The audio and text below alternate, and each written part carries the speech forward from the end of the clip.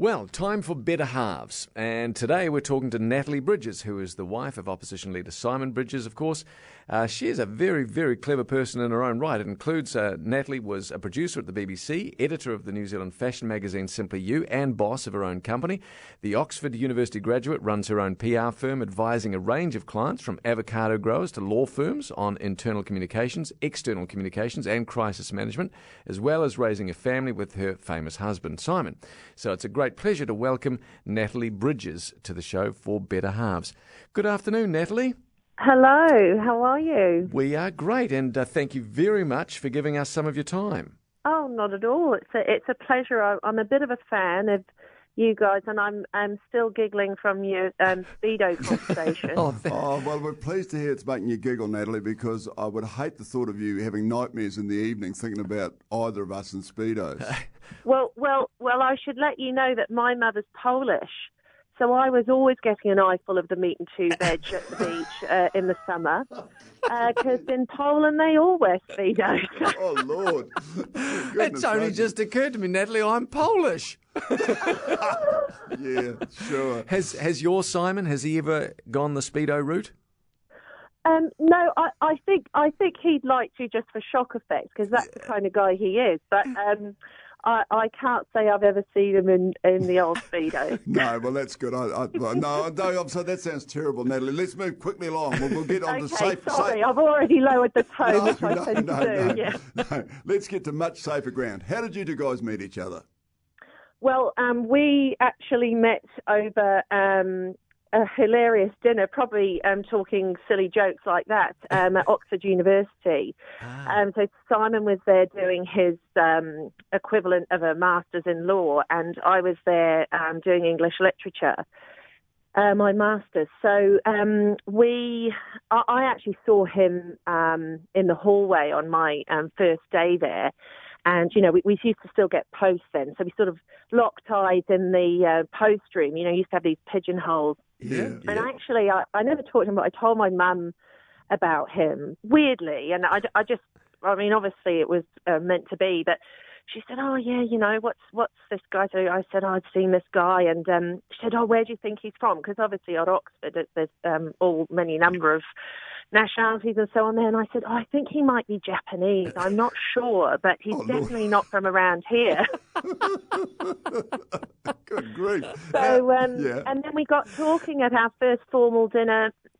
And it was a great privilege being at Oxford. It was one of the best years of my life. And not only because I met Simon, but because it's just an incredible place, I think, with incredible people and thinkers. But we used to have these wonderful sort of formal dinners, and we met at that first formal dinner. And after 2 weeks, he secretly asked me to marry him. I said to him that I couldn't tell my parents because otherwise they'd have thought I'd lost my mind.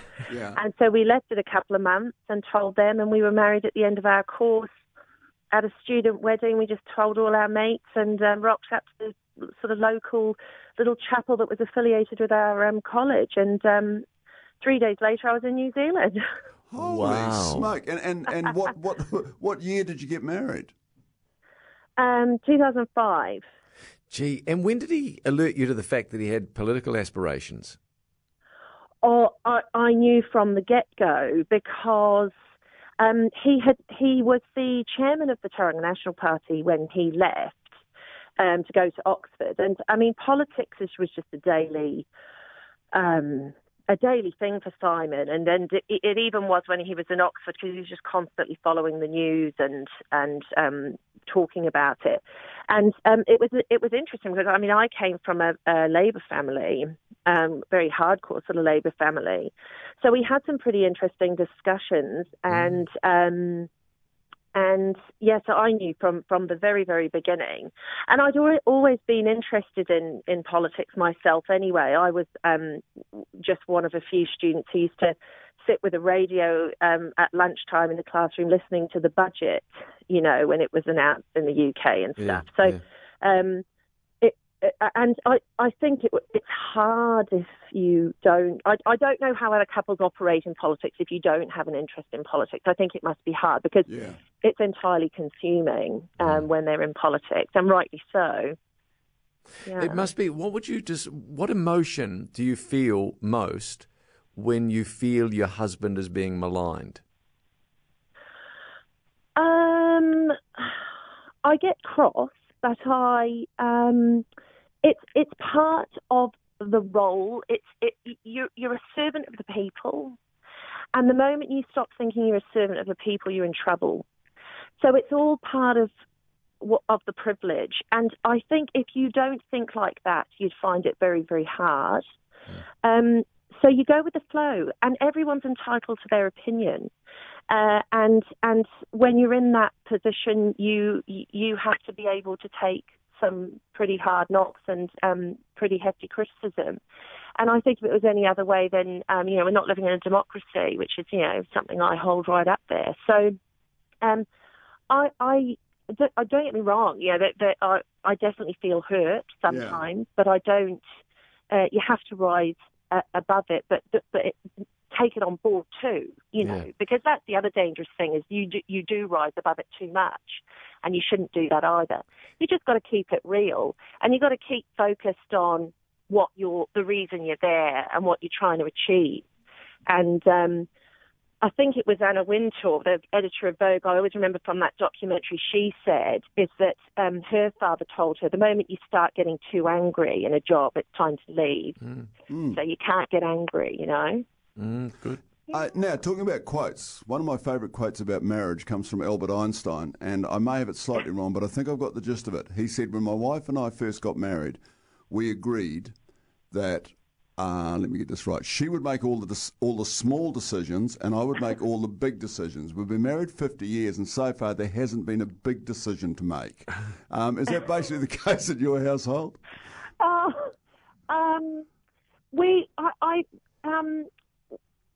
Simon and I are good mates. We talk a lot, and it's a lot of teamwork. We have a lot of teamwork to make all of this work and work well, because and he was the one that sort of really encouraged me to start my business. He gave me that courage to do that. Yeah. So he's very supportive of me sort of going and doing things and making big decisions and taking risks. But we're both a bit like that. Life is for living. It's not. We don't want to be afraid. Yeah. But I don't know. I definitely rule the roost when it comes to the kids, because I spend the most time with them. Yeah. So Yeah, I bet. I mean, that must be hard there, missing it. Natalie, we're loving talking with you. Do you mind holding for another couple of minutes? I'll play some messages, then we'd come back with a few more questions for you. Is that okay?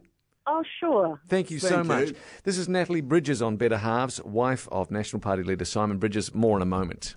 This is Better Halves. We're joined by Natalie Bridges, better half of Simon Bridges, leader of the National Party. Thank you again very much, Natalie, for your time. Oh, not at all. Thank you. Is Simon romantic? Yes, he can be when he has the time. Okay. Well, I mean, that must be an issue for you guys, actually, time. When was he at his most romantic? What did he do? We'll have dinner, or we'll just chat, or we go in the pool or swim at or the spa pool or something, and just talk. Yeah. I mean, what a woman just wants to talk, doesn't she? That's all I want to do. That's the biggest romance. Yeah, exactly. I can't talk for all women, but it certainly worked for me. So, and he's pretty good at doing that. I think the biggest romance for me is just being really involved in each other's lives, and that might seem a bit ironic because we're sort of apart a lot. Yeah. But we consult each other. We might just have 5 phone calls a day that are just hi and bye. Yeah. And what's going on, but it's sort of the small minutiae of life that sort of that you share that keeps things exciting. So as well as that combination of being apart, and often if he'll come home on a Thursday, which is when he normally does, we'll sit down and have a wine together and just chew the fat for 40 minutes or something, just catching up and Well, I'm actually just interested in that, Natalie, because that's one quick question I'll slip in here. Is it hard to leave work? I mean, for all of us, everybody that works a job, you get to a point where you can just talk about it ad nauseum, particularly if you've had a frustrating day. Politics must be just like that. Every day must be sort of frustrating. Yeah. Is it hard for you guys to just leave work and talk about normal stuff? Yes. Yeah, if I'm honest, it is. But we both love it, and I think it goes back to that comment that I said about if you don't love it, or one of you doesn't love it, and obviously it would be the other half would probably find it quite difficult because it does just completely take over, and that's right. Particularly when you're leader of the opposition, it is a life choice. You're completely consumed by it all the time. But it's so interesting. It's so fascinating. I mean, politics gets a bad name. Politicians get a bad name, but it's a huge privilege, and it's deeply interesting and exciting. And there's always something to debate and discuss. And so, I get great enjoyment from that. I'm also a mad news talk follower. I just love hearing about what people think and, feeling annoyed about what someone said or feeling, oh, yes, that's absolutely right. So, I don't know how it works with other couples, but we generally, it's hard to leave work, but we embrace that. Great. You must really enjoy the fact that Simon and I are now on here doing stuff that's very deeply political and addressing all the important issues like Speedos. No, I really enjoy your show. It's positivity and enlightenment. So it's great. Oh, thank you, Natalie. Well, look, we're going to finish this with some rapid fire questions. So we're just going to fire things at Lordy, you. I'm rubbish at this one. No, you'll be very, very good. They're pretty straightforward. It'll be like the first one will be like, who are you voting for at the next election, sort of thing. And if you get that right, you might be in the draw to go to Downton Abbey. But anyway, exactly. There we go. So let's fire away, and we'll finish this just rapid fire. Natalie, what is your most treasured possession? Oh, probably my copy of a Percy Bysshe Shelley complete poems. Oh, nice. Fantastic. What is your greatest extravagance, please? Oh, I do love fancy shoes. Right, Imelda. If you could change one thing about yourself, what would it be? Probably that I'm a bit of a workaholic. Right. Okay. What's your greatest fear? Losing my loved ones. Yeah. Fair enough. What part of Simon's body do you most admire? Hey? His eyes. Yeah, good answer, Natalie. Very good answer. And the last one from me. Who is the figure in history you would most like to have the chance to meet? Oh gosh, that's really hard. Yeah, sorry. I'd love to have a chat with Winston Churchill. Oh, yeah. Fair enough. That's a great way to finish it. Well done. Natalie, we've loved talking with you. Thank you so much for coming on the show with us. Thank you so much. Really nice to talk. Thanks for having me. Yeah, thank you. Natalie Bridges on Better Halves, wife of Simon Bridges, leader of the National Party.